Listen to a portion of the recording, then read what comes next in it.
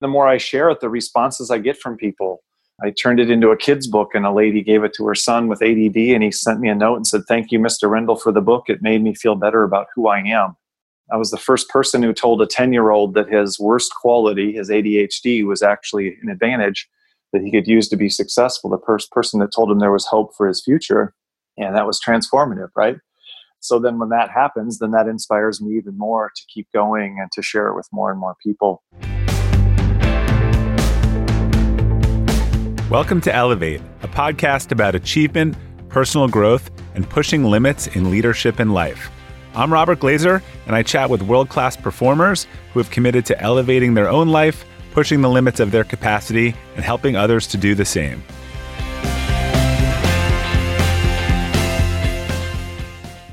Welcome to the Elevate podcast. Our quote for today is from Fred Rogers, and it is, "One of the most important gifts that parents can give a child is the gift of accepting that child's uniqueness." Our guest today, David Rendall, has helped many people embrace what makes them unique. He's a leadership professor, nonprofit executive, stand-up comedian, and keynote speaker to clients such as Microsoft, AT&T, the U.S. Air Force, and many more. He's also the author of 4 books, including The Freak Factor, The 4 Factors of Effective Leadership, and Pink Goldfish. David, welcome. I'm excited to have you on the Elevate podcast today. I'm excited to be on the Elevate podcast. So you've described yourself as being a class clown as a kid. Can you talk a bit about how the adults in your life tried to maybe push you away from your natural tendencies and how that went for you? Yeah, so they didn't call them my natural tendencies. They called it being bad. They called it being irresponsible. They called it a lack of self-control. They called it being rebellious. They called it being naughty, all sorts of things. And they yelled at me. They punished me. They physically disciplined me. They threatened me. They intimidated me. And so, it was just a constant barrage of messages that this is wrong, this is bad.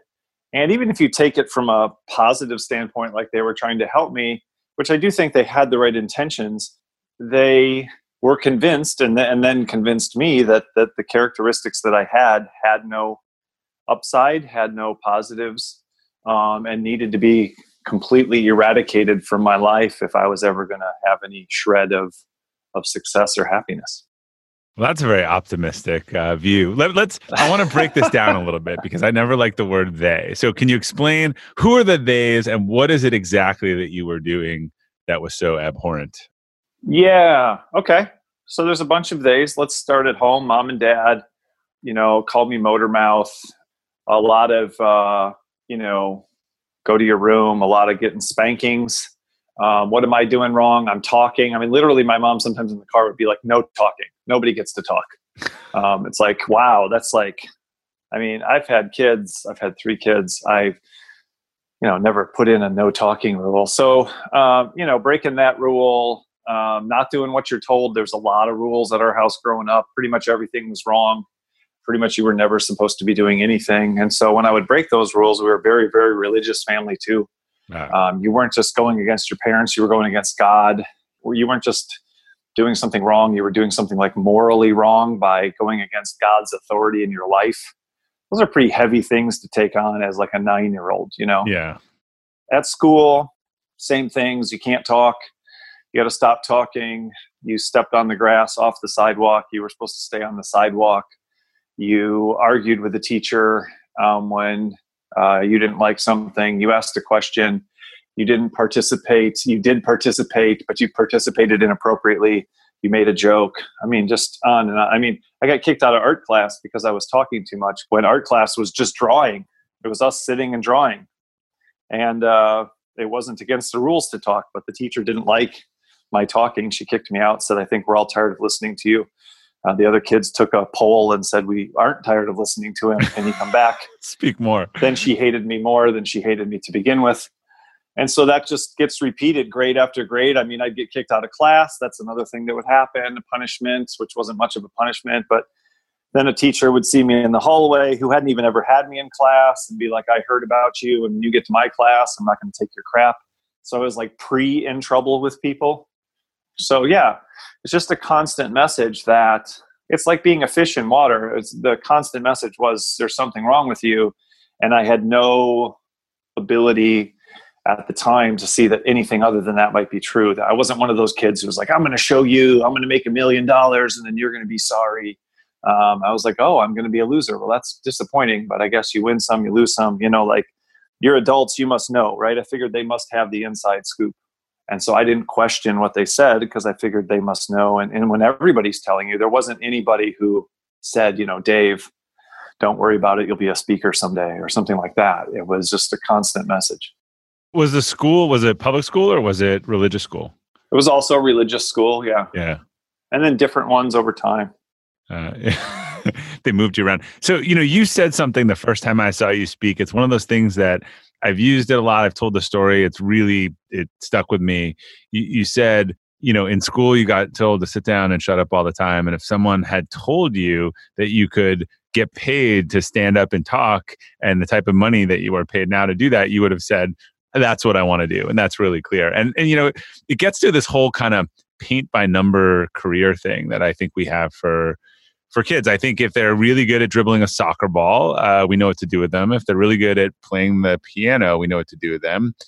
If they're good at talking, if they're good at marketing, if they're selling homework and showing entrepreneurial tendencies, I'm not sure the traditional education system knows what to do with these people even when they're demonstrating high aptitude at an early age. Well, and let me even push back on even that a little bit, because I think you're right to some extent. But if somebody's really good at dribbling a soccer ball and they're getting bad grades, what do? We threaten their athletic participation if they can't improve their grades. Right. So we threaten to take away the thing that they're the best at if they can't do these other things. And the message is, if you're not good at everything, then you're not going to be successful, and you have to be good at all the things or else you're disqualified. And then let's keep going, because athletics, you're right. But even think about somebody who's crushing it in band. But if they're doing bad in other classes, what's the message? Well, it doesn't matter that you're doing well in band. It doesn't matter that you're doing well in art class. It doesn't matter if you're doing well in drama class. If you're not doing good in reading, writing, and arithmetic, even now more, it's if you're not doing good in the STEM classes, then you're not going to be successful. And yet, who do we pay the most in the real world? We pay artists, we pay actresses and actors, we pay musicians, and we pay athletes more than we pay anybody else. But when you're doing good at those things in school and not doing good at traditional school, the message is, if you can't figure out traditional school, you're going to be a failure. When that's not even close to the reality of real life. Do you know anyone that takes tests for a living? Yeah, right. I was just thinking about this the other day. We just, my daughter wasn't feeling well, and I picked her up from school. And my other daughter was driving because she's got her temporary license and she's trying to get in some miles. And she does online school, so she was free to just do what she wanted. And so she drove me over there, and we were driving past these little kids after we picked up my daughter, these little kindergartners who are walking in a line. And the teacher literally had them walking, holding their index finger up to their mouth like the shush sign. And that's how they were apparently supposed to walk. Walk in a line and remind yourself to be quiet by holding up your finger to your mouth to be quiet as they were outside. There's literally nobody they could bother. And what we all agreed in the car is there's never really a time in your adult life when you are not allowed to talk, right? Like, you don't get on the airplane and they're like, all right, everybody shut up. No more talking. That's the end of it. You don't walk into the airplane lounge, the airport lounge. All right, this is a no talking zone, everybody. Like, they're preparing you for literally a situation that just doesn't exist, right? And how many times do you have to walk in a line? Like, we're not in the military. When was the last time you walked in a line and had to stay carefully behind the person in front of you? So, right, I think we're teaching all sorts of skills that aren't as important, and then we're negating the ones that are. Yeah, it's been brought up a lot recently, which is interesting because I think what we're doing, particularly in the U.S. school system, is going against all the data. So every year, Norway wins all these awards for the best educational system, and they're no structure, no standardized tests, free play, running around out there. There was a great article, I think it was in Vanity Fair, the New York Times, that I read, where a couple from New York moved to Norway and a couple from Norway moved to New York City. And I think the New York couple got to New York City and they had a 3-year-old, and the school met with them and they came in and they said, well, do you have her test results? And they're like, what do you mean her test results? Like, what? Right. Like, what are you talking about? She's like 3 years old. Yeah. And it just doesn't seem to be backed by any data or reality, but we're doubling and tripling down on it. Yeah, and that's another good one. I was talking to somebody about schooling earlier today, and both of my older daughters, they're 17 and 15. They both are in situations, one where she's able to take community college classes while she's still in high school. She goes to high school in the morning and community college in the afternoon. And she's already got almost 3 semesters of college credit. And then they want her to take the ACT and the SAT to see what her college aptitude is, to see how she might perform in college. And I'm like, I'm pretty sure we're clear on how she's going to perform in college because she's already done a year and a half of college, right? Yeah. So it doesn't make any sense. And yet, in the same thing, well, why don't you take this AP class in high school? And if you do well enough, a college will accept it as a course if you can pass this test that proves you know enough of it to opt out of the college class. Or you could just take the college class and prove that you can do the college class. So there's all these sort of nonsensical things that are happening. And then she's even applying to colleges who will give her a scholarship based on her SAT scores, not based on the 30 credits of college classes she's already taken, because they feel like, that's without even thinking about it, right? It's just the standard predictor. Well, what's your SAT? Well, that tells us how you'll do. Well, I have straight A's in every college class I've taken to this point. Yeah, I don't know. We'll focus on the predictor instead of the actual results. What I actually think is even interesting is I've thought about this in the context of business school, and I did not go to business school, but I've had friends were past that cycle who applied to business school, and they are going back and studying stuff that they haven't used for 20 years for the entrance exam, like geometry and shapes and stuff like that. Now it's a GMAT. That's what it's called. So they're going back and like stuff that they've been leaders of companies and managers and tops in their field. And they're going back and studying stuff for a test that they literally haven't used since they probably studied for the SAT. Yeah. And then they're getting recommendations. But the way that most people get recommendations, they ask for recommendations and someone says, sure, you write it and I'll submit it. So the things that you're giving the most weight to are stuff that not what they've actually been doing, but the standardized tests where they're going back and studying this stuff and the recommendations that most people told them to do themselves. And any good business that I know would call the reference, they would back check, they would ask for references that they didn't give. Is this person actually who they said they are? But none of those best business practices are actually used to get into business school. So it does seem out of whack. Well, you talk a lot about like how your strengths were really painted as weaknesses. At what point did you realize that this hyperactive, energetic personality actually wasn't a weakness, but was a strength and was something you could lean into? Yeah, it was probably my late 20s.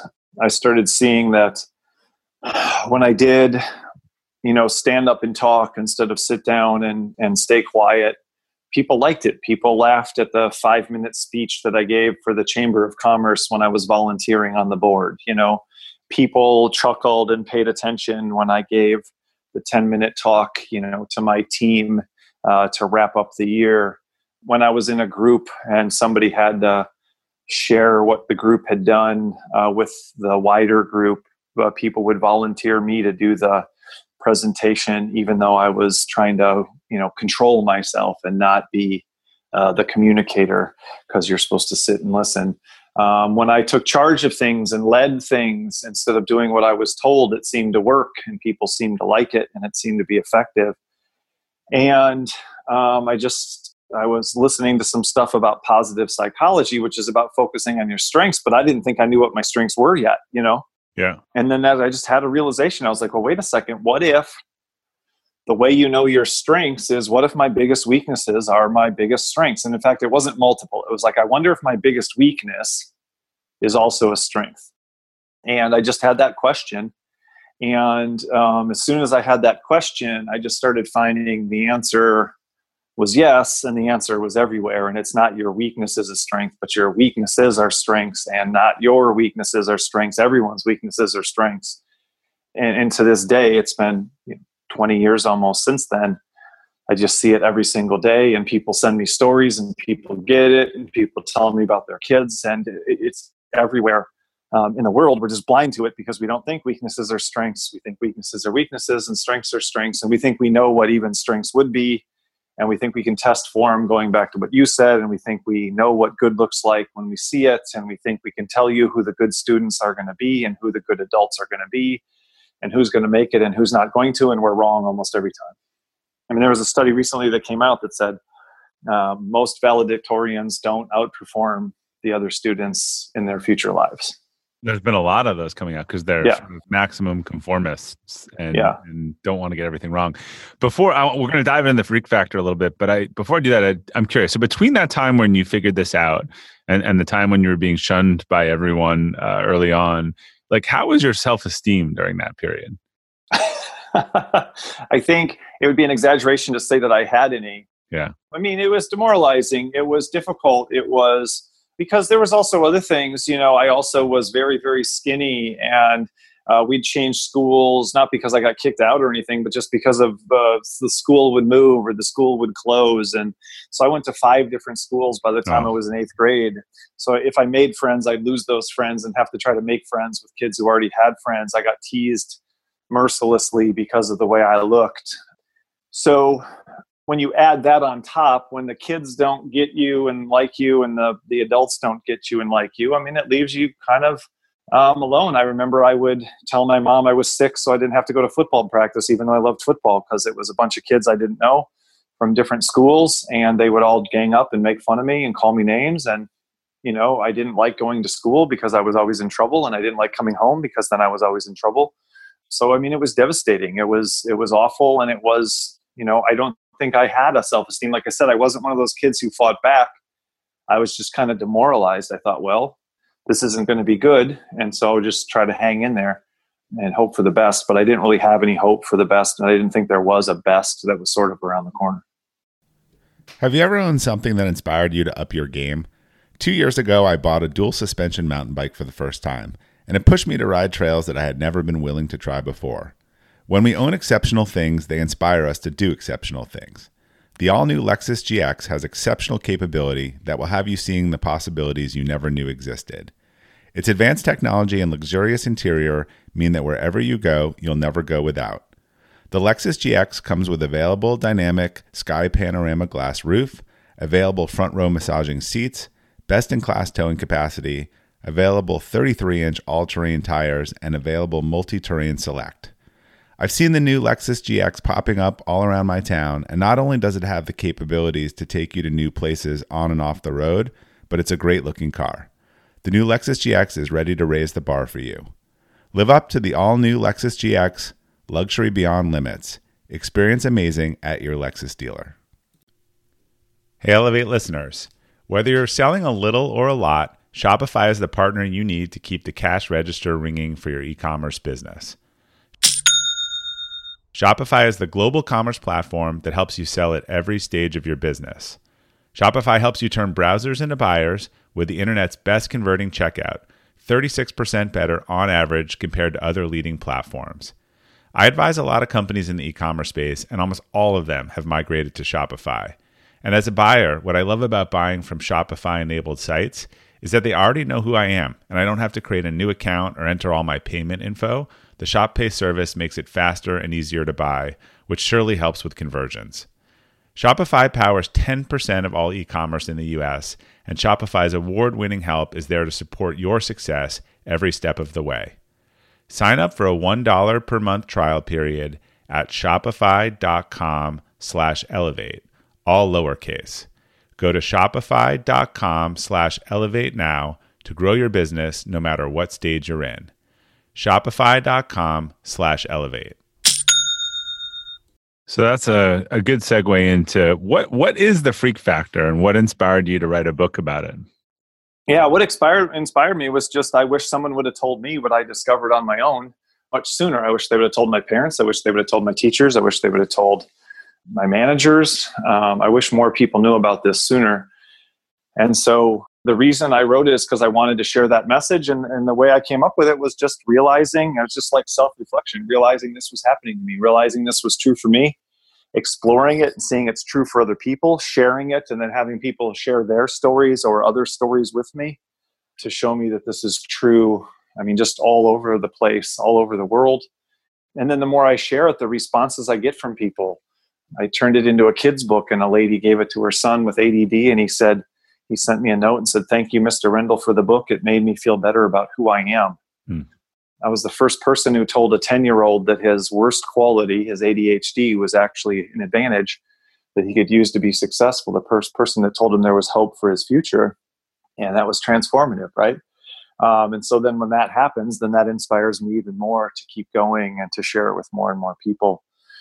So it was just seeing that lesson that weaknesses are strengths. That's the essence of the freak factor. And so you shouldn't fix them because there's nothing to fix. You should actually amp it up. You should dial it up. You should embrace it and increase it instead of trying to moderate it or reduce it and be more of who you are instead of trying to conform more to what other people tell you success looks like. And that's the true path to success. So in addition to a doctoral degree in management, you also have a graduate degree in psychology, which I'm impressed that you could sit through that. That seems like a lot of class. How did your understanding of psychology help you with developing the freak factor? Like, which came first? Was there a chicken and an egg? Yeah, my understanding of psychology didn't help at all. So two things I'll say before that is you said you were surprised I could sit through that. What's interesting, I think about just about anybody, some parent will say, my kid can't focus, but they actually can. They can play Call of Duty for 19 hours in a row without ever taking a bathroom break. My kid's not motivated. Yeah, they are motivated. They're motivated to play soccer. We have all these things we say about people that aren't true. I could sit still when I was doing something that I wanted to do. It kind of goes back to not wanting to do what I was told. When I was in college and I discovered psychology and I was naturally interested in it and I wanted to learn it, my grades improved and my focus improved because I was doing what I wanted to do. So I think that's a key factor is I'm not good at doing what I'm supposed to do, but I'm a goal-oriented person. And when I want something, I can do just about anything to get it, but I'm not going to do that for the goal you want me to achieve. So that helped with school. The problem with school was that was still me trying to conform. Right.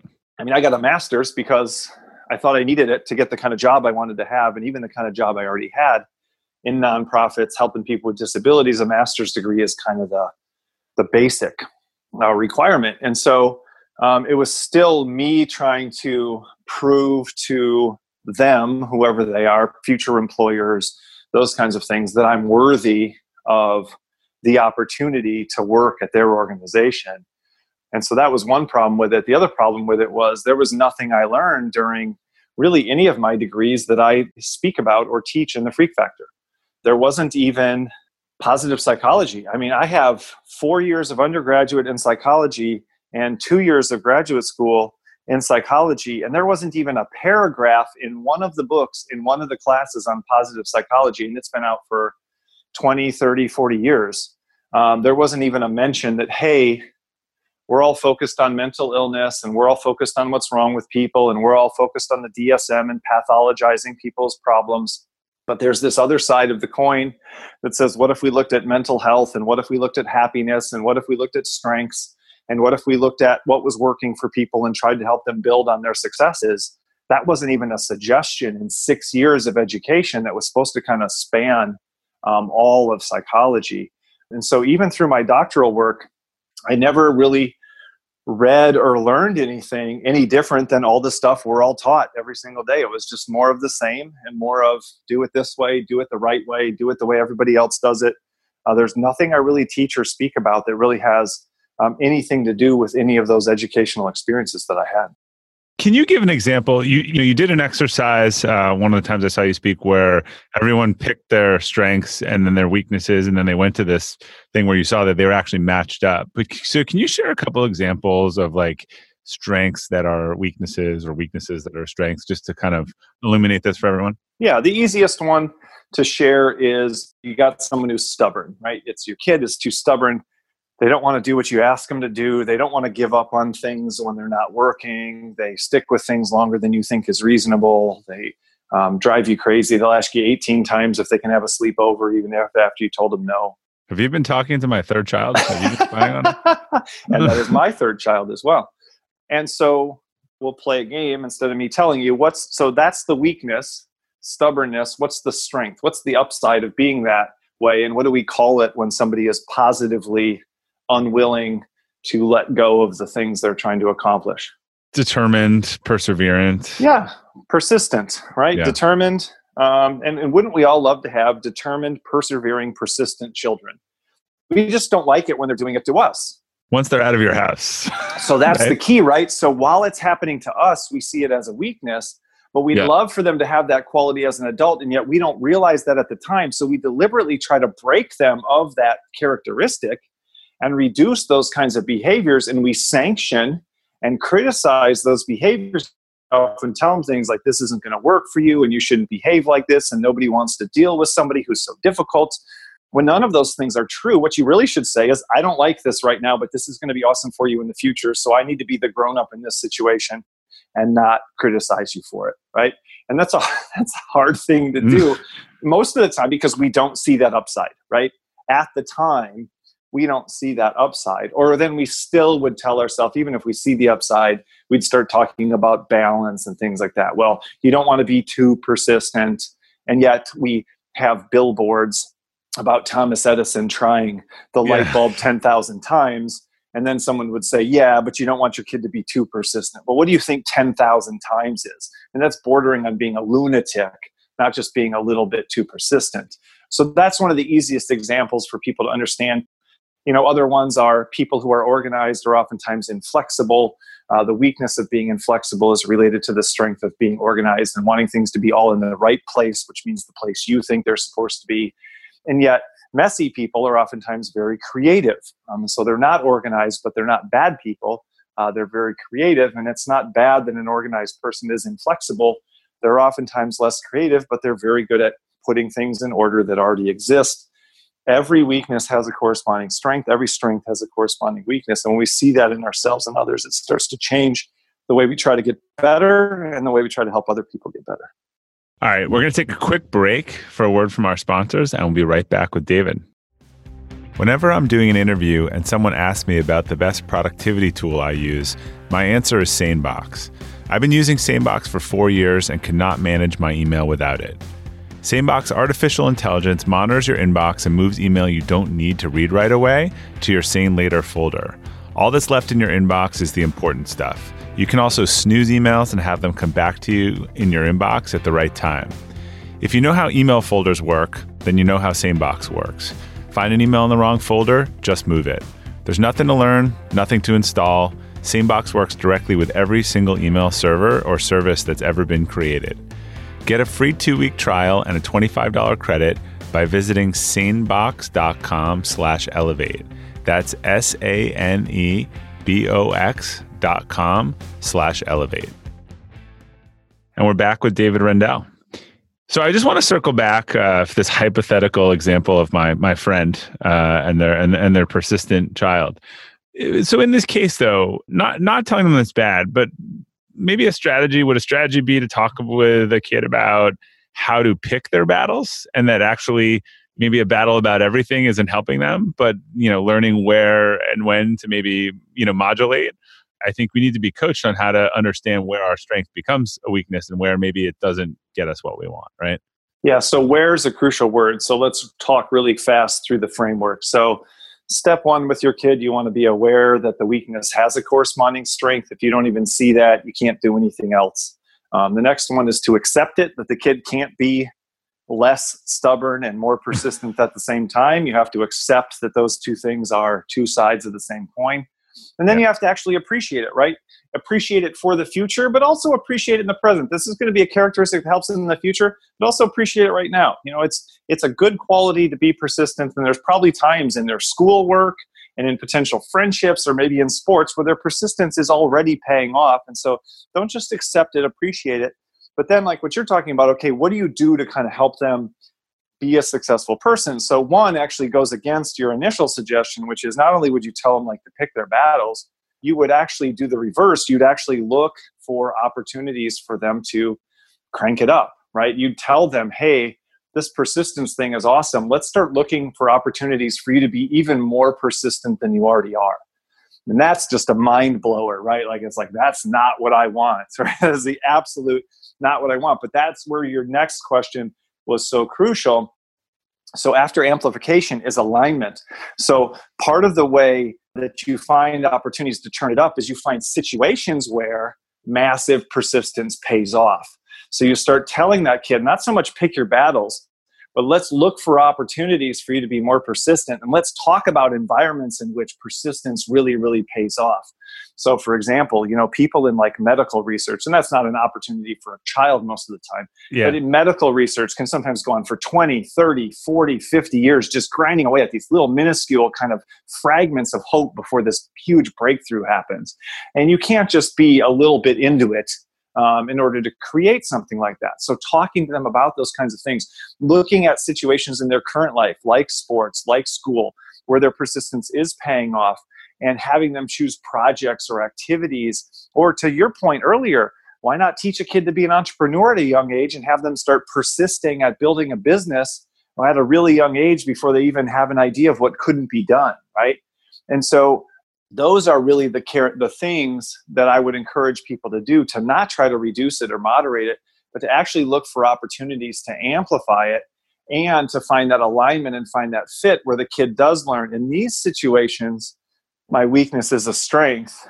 In other situations, like maybe school, it looks more like a weakness. When I'm interacting with my parents, it might look more like a weakness. But there are situations in which this is a massive strength, and that goes back to helping the kid accept who they are and appreciate who they are. And then the last two are to avoid things that aren't in alignment. And that's a really hard one for kids because they have to go to school, or we think they do, and they have to take all the classes, and they have to pass all the classes. And so we have a hard time with that. But let's just take chores at home. What if we assign chores to our kids, not based on everybody has to do everything, but what if we gave the person who loves to be active and do physical things, active physical chores? And what if we gave somebody who was really good with technology and computers but wasn't very active, what if we gave them chores like paying bills and ordering things online and making sure we always had toilet paper and paper towels in stock from Amazon, instead of everybody has to do everything, everybody has to chip in? Sure they do, but why can't they do it based on their strengths instead of their weaknesses? So what can people not have to do? What can people avoid? And then the last one, which kind of goes to the one we just talked about, is affiliation. Can we look for opportunities to show our kids that you don't have to be good at everything, you just have to have relationships with people who can do things you can't do? And the reason that's such a hard lesson to learn is because in school, that's called cheating. If you pay someone to do what you can't do, from age 5 to age 22, that's cheating. From age 23 on, it's collaboration. Delegation, too. Yeah. Well, it's both, right? It's collaboration, it's delegation, it's outsourcing, it's a lot of different things. But in school, it's just straight up cheating. And so that's the process. But it all starts with even just emotionally being able to look at your kid and being able to see that upside, that persistence that really you weren't seeing before because you were so honed in on that stubbornness that you couldn't even feel good about that characteristic at all, and you felt like really less is probably better. Once you can get rid of that instinct and see the upside, it starts to change the ways you would try to respond to them. I assume that parenting has been really affected by the achievement-oriented culture today, where there's a lot of pressure to get the best grades, go to the best schools, conform to the standard. As we talked about before, there's been some interesting data on valedictorians lately. How can the freak factor sort of change the conversation on parenting? Like, how can you get people to really realize that this paint by numbers and do all of the stuff that a lot of people just don't want to do is not the right path maybe for their kid? Yeah. So I think it's simply redefining what good is, right? Good isn't necessarily getting good grades, getting into a good school, and getting a good job. And especially for entrepreneurs, when we've had unconventional success in our life as entrepreneurs, why are we trying to help our kids have conventional success? Yeah. As employees. So why can't they have the same permission to drop out of school, to fail classes, to completely reject the status quo, to not go to college at all, to sell homework to their friends at age 11 as a way to learn marketing? Why did we have permission, or at least we see that worked out for us in the end?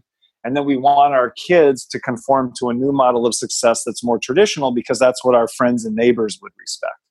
Look, failure is a great teacher, and our inability to let kids fail young and to make that a bad thing, I think, is setting us up for just colossal failure down the road. Yeah. So I think it's redefining what success is, and success in the freak factor is helping your kid discover who they are and find a place in the world where that's valuable. And that's really a whole lot different than go to a good school and get a good job, et cetera, et cetera. There's a million different ways. In fact, there's 7+ billion people on earth. There's 7+ billion ways to do that. And none of them involve getting into a really good preschool. Regardless of what stats you look at, I've managed in my entrepreneurial career without having any kind of crazy Jeff Bezos kind of success, just making a little more than the average person. I'm probably in the top 1 to 2% of wage earners in the United States, just working on my own out of my house. And I went to the frickin' University of Phoenix for my doctorate online while I was working full time. I went to University of Wisconsin-Milwaukee for my master's in the evenings while working full time. Nobody has to get into a good preschool to go to those schools. And then, oh, by the way, those schools and even my degrees at those schools wasn't part of me developing my speaking business. None of it was required. You don't have to have a doctorate to start a speaking business. You don't have to have a master's degree to write a book. And like I already said, I didn't write about any of the things I learned in those scenarios. I got the doctorate so I could be a college professor, and I've quit that to do my business full time. So success, and you can see it in story after story after story, even look at Bill Gates and Zuckerberg, right? They dropped out of college. I think even the people we point to as college success stories would have been successful anyway. They just happened to run through that school on their way to success. And you can see that's true based on the people who dropped out and then had massive success. The schools are picking the winners, and then just letting them live there for 4 years and going, look at what we turned them into. No, you didn't take a loser and turn them into a winner. You took an already top 2% person and you kept them in the top 2%. Good job.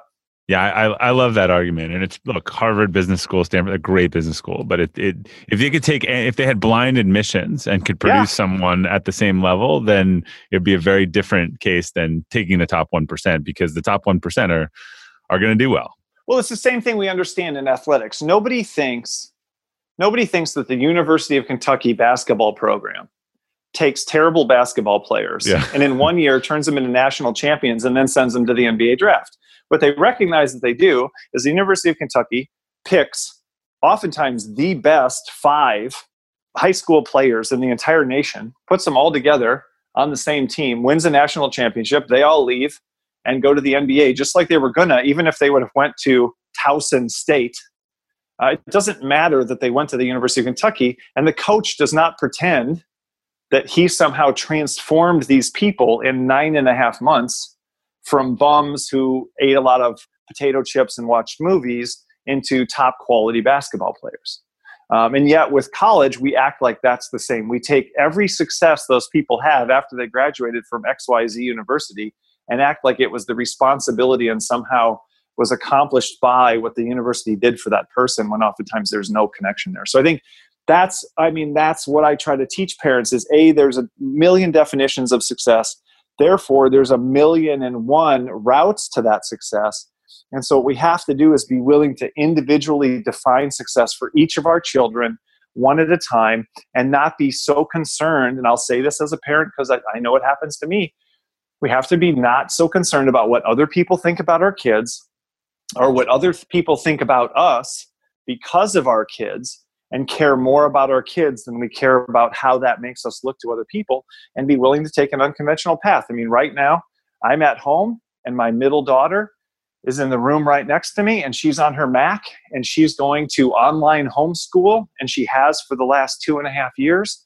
Every course she takes from now on is a college course. She's already got 8 college credits and she's on her way to more. She'll graduate high school with a 2-year college degree from a place no one's heard of, and she skipped first grade. She's had an entirely unconventional school career because my goal for her is for her to be successful. My goal is not for her to fit into some system. And when she didn't fit into the school system, we skipped her. When skipping wasn't enough, we put her into a completely different program that's based on her. She works at her speed. She wakes up when she wants to. She does her stuff in her way. She schedules her stuff on her own time. And she does gymnastics 16 hours a week. And so she asked for a different lifestyle because school didn't really fit in that lifestyle.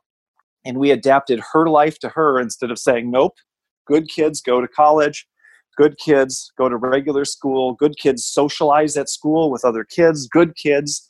What are the other parents going to think? And sure enough, what do people say? What about socialization? And well, do you really think that's a good idea? And what do you think she's going to miss about the school experience? Nobody questions what their kid is doing because my kid's doing a weird thing. I've got to defend myself.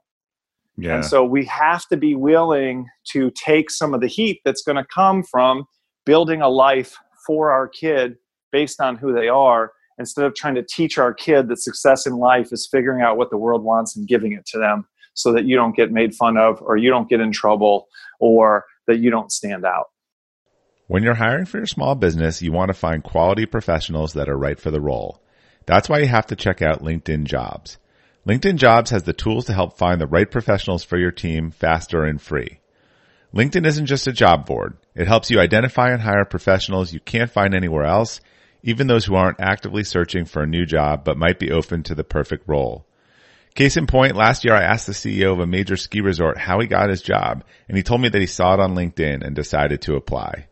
In a given month, over 70% of LinkedIn users don't visit other leading job sites. So if you're not looking on LinkedIn, you're looking in the wrong place. On LinkedIn, 86% of small businesses get a qualified candidate within 24 hours. Hire professionals like a professional on LinkedIn. The team at LinkedIn is also constantly finding ways to make the process easier. They even just launched a feature that helps you write job descriptions, making the process easier and quicker. Post your job for free at linkedin.com/practical. That's linkedin.com/practical to post your job for free. Terms and conditions apply. Well, Dave, let's flip this for a second. So now you're no longer a kid and you're a functioning adult. You know, not you, but the person where, okay, so we're done. Like now, I'm both, I think, individuals and businesses. Like how should one approach, let's say I realize I'm that really organized person that can tend to hold things back. I mean, how should I mean, we have obviously strength finders and stuff like that, but how do you suggest that people approach their strengths once they've identified them, understand their weaknesses? And what can organizations learn from the same approach? Yeah, so I'll answer those separately, and we'll use that same framework. So it starts with, like you said, do Strengths Finder, do the assessment that's on my website, in my book. Pick your strengths, pick your weaknesses, see how they're connected. That's awareness. The next one is acceptance. Go, okay, this is me. Stop trying to fix it, or go, well, yeah, I'm a little inflexible, but I can adapt. I can change. It's not that bad. It's like, stop that. Just, you're organized, you're inflexible. Things need to be in the right place. There's nothing wrong with that. What do we do with that, right? Accept that. And then appreciate it. Look at all the ways that that's helped you have a better life. Look at the way that's helped you organize your schoolwork, or organize your business, or organize your personal life. Think of all the praise and appreciation you've gotten from people over your lifetime about how you have things together. Appreciate that part of who you are, and then look for opportunities to amplify it, right? Let's take organized. Join the National Association of Professional Organizers and find a bunch of people who are even more organized than you. And you're like, holy crap, there's another level, right? And that's the first step, amplification, right? Then dial it up. You're like, whoa, there's better label makers than the one I already had. There's a whole different world out there. And then you're getting paid for it, right? These people are professional organizers, whereas the people in your life were like, you've got OCD, why don't you calm down? And then these people are like, you're not hardcore enough. You know what I mean? You don't organize your clothes by hue and by fabric. Holy cow, let's take it up a notch, right? And then so you try to find that alignment. So you look at starting that business on the side, or you look at volunteering in some area that really taps into your strengths. So you look at getting a part-time job that allows you to really play to your strengths. And now you found that alignment, you're amplifying. And then you look for opportunities to unload that other stuff. I started my business, avoidance. I started my business by paying the neighbor kid $20 a week to mow my grass. And I took those 3 hours that I was mowing the grass, and I said, I don't know what I'm doing, but I'm going to read a book about starting a business. I'm going to read a book about starting a consulting company. I'm going to read a book about starting a training company. I'm going to read a book about how to write a book. I'm going to find my friend that I used to work with a couple of years ago who can put up a quick website for me. I'm going to get my father-in-law who does graphic design to make me a business card. And I started my business because I was doing something that was in alignment and amplifying my strengths of running my own thing, doing my own thing, being an entrepreneur. And I was avoiding those tasks that required me to do repetitive things that I'm not good at, or do what other people wanted me to do, or do things that weren't helping me to achieve my goals. And then the last one was affiliation. I mean, throughout my business, the number of people I've hired to do just about everything, I literally work by myself. And I don't try to run my website. I certainly don't make computers. I don't design all my slides. I don't print my own books. I don't design my own book covers. I mean, I literally pay everyone to do everything for me. And I speak. I talk for an hour at a conference, and people pay me enough money for me to pay my bills and pay a bunch of people to run the other parts of my business. And so that's the same process once you're an adult and you have more freedom as an adult to do the things like avoidance. It's really hard to avoid those 3 classes you don't like in high school. It's not hard to avoid those tasks in life. You just outsource it. You put it on Fiverr. You put it on Elance. You hire a part-time person. You partner with a person or hire an employee who can do those things for you. That's affiliation and avoidance at the same time. And then that same thing works for your employees. When you have employees, you sit down with them, you share your strengths and weaknesses and how you're not perfect, and then you ask them for their strengths and weaknesses. You do the assessment together. And then you accept that these people aren't about to be someone different. You got who you got, and you can either deal with that or you can let them go, but you're not going to turn them into somebody else. And then you appreciate it. You look for those situations where their style has been helpful to your business or it's been helpful to you as a person. Then you look for opportunities for them to amplify it. What if I gave them an opportunity to be even more creative? What if I gave this person an opportunity to be even more organized? What is a project where this person could be even more persistent and even more stubborn? And you find an alignment. What are roles that we have in this business? What are roles we could create in this business that would really let this person come alive? How do I take work away from them? Avoidance that doesn't let them build on their strengths, that requires them to use their weaknesses. I'm not getting 100% from somebody who doesn't like it and isn't very good at it. So I don't want them to be doing those things. And then affiliation. How do we all do this on a daily basis to where we're consistently trading work and sharing work and communicating in such a way that we're partnering with people who are strong where we're weak, where no one's being stuck doing work they don't like, and no one's in a situation where they don't get to use their strengths. Everybody comes to work and gets to do what they do best every single day. Peter Drucker, I share this in my talk. He said, organizations exist to make people's strengths effective and their weaknesses irrelevant. So if you're running the organization, that's your number one job. How do I come into work every day and make sure I'm making my strengths effective and my weaknesses irrelevant? How do I make sure I'm doing the same for my employees? And what about the company? I mean, does the company need to get better? The whole thing. Look, we don't. There's a sort of saying that when you're starting your company, saying yes to everything is how you're successful. But then soon, it's what you say no to that makes you successful. So yeah. how do you look at that? Is it where companies just say, "Look, that's not us. That's not what we do," and they need to sort of embrace that more? Yeah. So everything we've been talking about so far is the freak factor and the freak factor for kids. And then my friend Stan Phelps writes a Goldfish series of books on marketing and strategy and things like that. He said, Dave, we've got to write the freak factor for companies. And so we called it Pink Goldfish. And it's this idea that companies can do exactly the same thing. So I'll just give you a quick story that should illustrate it, that companies' weaknesses can also be their strengths. You're never going to make everybody happy. You're never going to have all the products. Your product's never going to be just right. I just saw this morning. Burger King's being sued by vegans saw that. who say that the Impossible Burger is cooked on a grill that also has meat residue. It's not like it's being cooked in meat residue as like a French fry might be cooked in an animal fat where it's part of the process. It happens to happen, and a vegan isn't arguing they have an allergy or something like that. But the point is that they've just done this thing where they've made a massive improvement to their menu for someone who doesn't want to eat meat, and the response they get is, "You suck, and we're actually going to take you to court." Right. But what's interesting is they did that for meat eaters. So this even to dive into this more, they're very clear. And the whole Impossible thing is not really targeted towards the vegan market. They've even said, like, look, that's like 2% of the market. We're targeting meat eaters who want to eat less meat. So, but they want it to taste that way. Right. Yeah. They want it to. So it's about the impact. So it's interesting is I wonder if those people are even like, that's not, you don't have a lot of vegans that tend to go to Burger King and McDonald's. So then here's the point. So let's say you're 100% right about that. I wouldn't pretend to know. I just saw the surface of it.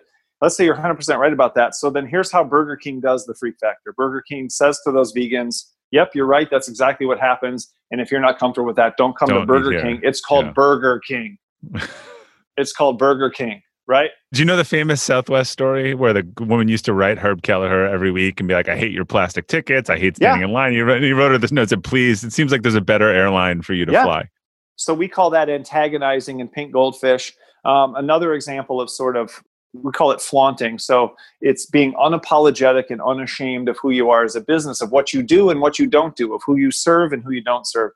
And so it might seem like a company can't succeed by flaunting a weakness, by being unapologetic about something bad. No one's going to stand for that. So my favorite and the quickest example is a company called Buckley's, and they're a Canadian cough syrup company, and their cough syrup tastes terrible. Absolutely terrible, and they know it tastes terrible, and they want to expand in Canada and into the American market, and so they have to come up with a marketing campaign, and their marketing campaign is a fake taste test in which people taste Buckley's in a blind taste test, and then also taste a cup of trash bag leakage. And in the fake taste test, when the person sips the trash bag leakage after having the Buckley's, they're like, definitely trash bag leakage. Give me more of the trash bag leakage before I ever want to drink whatever was in that other cup again. Buckley's didn't say it's new and improved. We made it minty. We made a cherry flavor. We toned it down. There's a light version. We added sugar. They said it tastes worse than you can possibly imagine. They're like, you cannot even fathom. In fact, I was about to use that example, and I put up a Buckley's slide, and before I got to how bad it tasted, this Canadian in the room shouted out that it tasted like crap. Like he just had like PTSD, like without me asking or without any prompting, he just like had this violent reaction to seeing it on the screen. That's how bad it is, and yet they're not trying to fix it, and yet they're very successful. And they're successful because basically the message is it works because it tastes awful. Why would it taste so bad? You need your cough to get better. You're not looking for a tasty beverage. It's a medicine, right? And they've done other kind of antagonizing ads in the past where they're like, if you really cared enough about getting rid of your cough, you'd take some Buckley's. But apparently you're not man enough, or you're not adult enough, or you're not strong enough, or you don't really care enough. If you really wanted it, it's like a mean coach or a drill instructor, right? Yeah. If you really wanted it, you'd do this, right? And so they were tremendously successful by saying our current cough syrup not only tastes bad, it tastes incredibly bad, worse than you can possibly imagine, and we're not going to fix it. And if you don't like it, you have a problem, not us. Whoa, right? And it worked, right? And it worked. And that's what Herb Kelleher did with Southwest. And they're not just the most successful airline, the most profitable airline. They're one of the most profitable businesses in America, in the world over the last 30 years. And yet nobody can really get the message. Everybody goes, yeah, but I mean, sooner or later, I mean, you got to kind of, some people, I mean, you can't just, you got to, there's something. We always want to hem and haw about it. We can't just take the lesson and learn it and do it. We end up conforming to what we follow all the other airlines, and they all end up looking the same. And we can't copy the Southwest model, even though it's obviously working. Yeah, Fran Fry from Harvard has done some great work on this about what makes companies great. And the Southwest example, or the IKEA example, said the worst thing that can happen is a board member's spouse gets on a flight and then writes to them and says, oh, they have these paper tickets, and they wait in line, and then they complain to them and they say, we got to change this. Or they say to IKEA, oh, your furniture falls apart. When that's the feature, right? That's not the fault. And then it causes them to go change the direction and make something to everyone, rather than just sort of owning it and saying, yeah, you know what? This isn't lifetime furniture. Well, this is isn't like for you. 2 to 3 years. Yeah, exactly. If you're on the board of Southwest, fly your private plane. Don't fly Southwest. Yeah. Right. And another good example of that is I was listening to an audiobook about Airbnb and Uber and things like that. The way these companies are kind of virtualizing things that used to be physical, like hotels and taxis and things like that. And when they would pitch Airbnb to really wealthy investors, it didn't make any sense. It wasn't one of these classic, like, I don't think that'll make money. The person would put themselves in the shoes of someone looking for someplace to stay and said, I'm not staying at your shitty apartment and sleeping on your couch. What are you talking about? Who is this for? Because it wasn't for them, right? They couldn't imagine a world in which, because they don't know anybody that's looking for someplace to crash when they're visiting San Francisco, right? So they didn't invest because they couldn't get it. So we do need to be able to say, yeah, this might even look like a flaw to me. This isn't for me. This is not for my wife. This is not for my kids. And that's part of the point, and that's the antagonizing part, is sometimes the people that need to be antagonized is even, maybe the people that we're friends with. Tell your friends, hey, I own this business, but don't sign up. This isn't for you. Right. You won't like it. and I'm not going to change it for you, but don't think like you're going to help me out by buying this. This isn't good for you. No, totally. Well, that's very good advice. So last question for you, Dave, and this could be a singular or repeated, but what is the personal or professional mistake that you've learned the most from? I think, some people are impressed by my schooling. If I could start over, I wouldn't go to college. I wouldn't get a master's degree. I wouldn't get a doctorate. All of those things were my effort to prove to someone, no one in particular, society, the world, employers, that I was a competent, valuable adult who could provide a valuable service. And if I could start over, I would start my business in high school. I wouldn't work at Kmart. I wouldn't work delivering newspapers. I would start my business in high school, and I would make my own way from the very beginning. And I would do my own thing, and I would trust myself. I think that's my biggest mistake, not trusting myself. I believed everybody else. I believed they were right. I believed I was wrong. I believed their way worked and my way wouldn't. I believed that I was weak and they were strong. And it turns out none of those things were true. And it turns out not only was I not wrong, I was way, way, way more right than most of those people were. And I've gone on to do way, way more than most of those people who told me that I wasn't going to make it. It's kind of like my daughter at the end of the day. She was in school and she goes to a small private religious school here in a rural part of eastern North Carolina. We're not in any kind of metropolis. We're an hour outside of Raleigh. And this teacher at this little school who probably makes $25,000 a year, and I don't think they even offer very good health benefits, a student used some bad grammar, some Southern slang, and the teacher said, "You're never going to be a Fortune 500 CEO talking like that." And what my daughter thought, but didn't say out loud was, "Well, you're not exactly a Fortune 500 CEO, are you?" What would you know about how a Fortune 500 CEO does or doesn't say, how they do or don't talk? And that was my problem growing up. The people who were telling me what it took to be successful didn't know what it took to be successful. They didn't know what my potential was, and they also didn't know what the options out there in the world were. And I took their advice and their guidance far too seriously because I thought they had a secret that I don't have. I thought they knew something that I didn't know, and it turns out they didn't. It turns out nobody really knows the secret. It turns out that no one's really in charge. It turns out there's a lot more opportunities than we really think they are, and there's not as many rules as we think there are. And so that's the thing that I would change. That's the biggest mistake that I made, was trying to conform to other people's definition of reality and believing that they had a true definition of reality, and I needed to live my life based on that.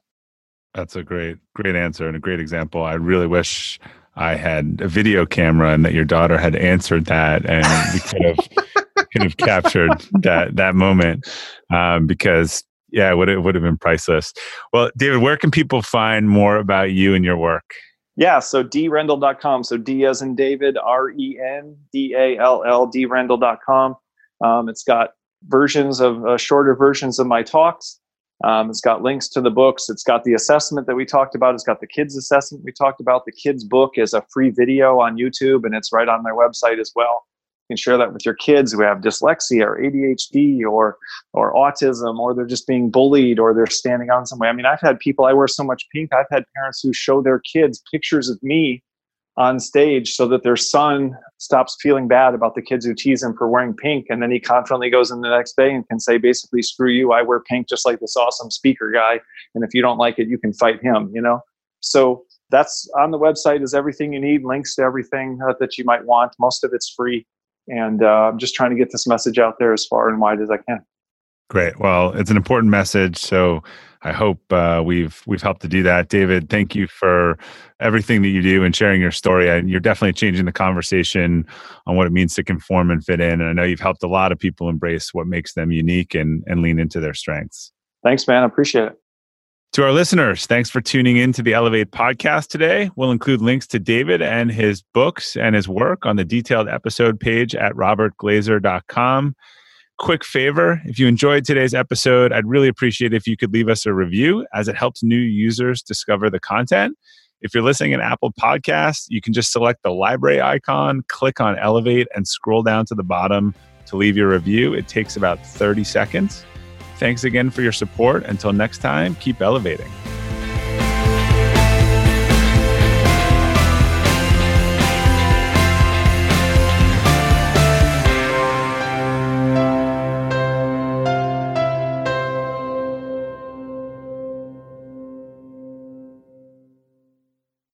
This episode is brought to you by the Yap Media Podcast Network. I'm Hala Taha, CEO of the award-winning digital media empire, Yap Media, and host of Yap Young and Profiting Podcast, a #1 entrepreneurship and self-improvement podcast where you can listen, learn, and profit. On Young and Profiting Podcast, I interview the brightest minds in the world, and I turn their wisdom into actionable advice that you can use in your daily life. Each week, we dive into a new topic like the art of side hustles, how to level up your influence and persuasion, and goal setting. I interview A-list guests on Young and Profiting. I've got the best guests, like the world's #1 negotiation expert, Chris Voss, Shark Damon John, serial entrepreneurs Alex and Layla Hermosi, and even movie stars like Matthew McConaughey. There's absolutely no fluff on my podcast, and that's on purpose. Every episode is jam-packed with advice that's going to push your life forward. I do my research, I get straight to the point, and I take things really seriously, which is why I'm known as the podcast princess and how I became one of the top podcasters in the world in less than 5 years. Young and Profiting Podcast is for all ages. Don't let the name fool you. It's an advanced show. As long as you want to learn and level up, you will be forever young. So join Podcast Royalty and subscribe to Young and Profiting Podcast, or YAP, like it's often called by my YAP fam, on Apple, Spotify, CastBox, or wherever you listen to your podcasts.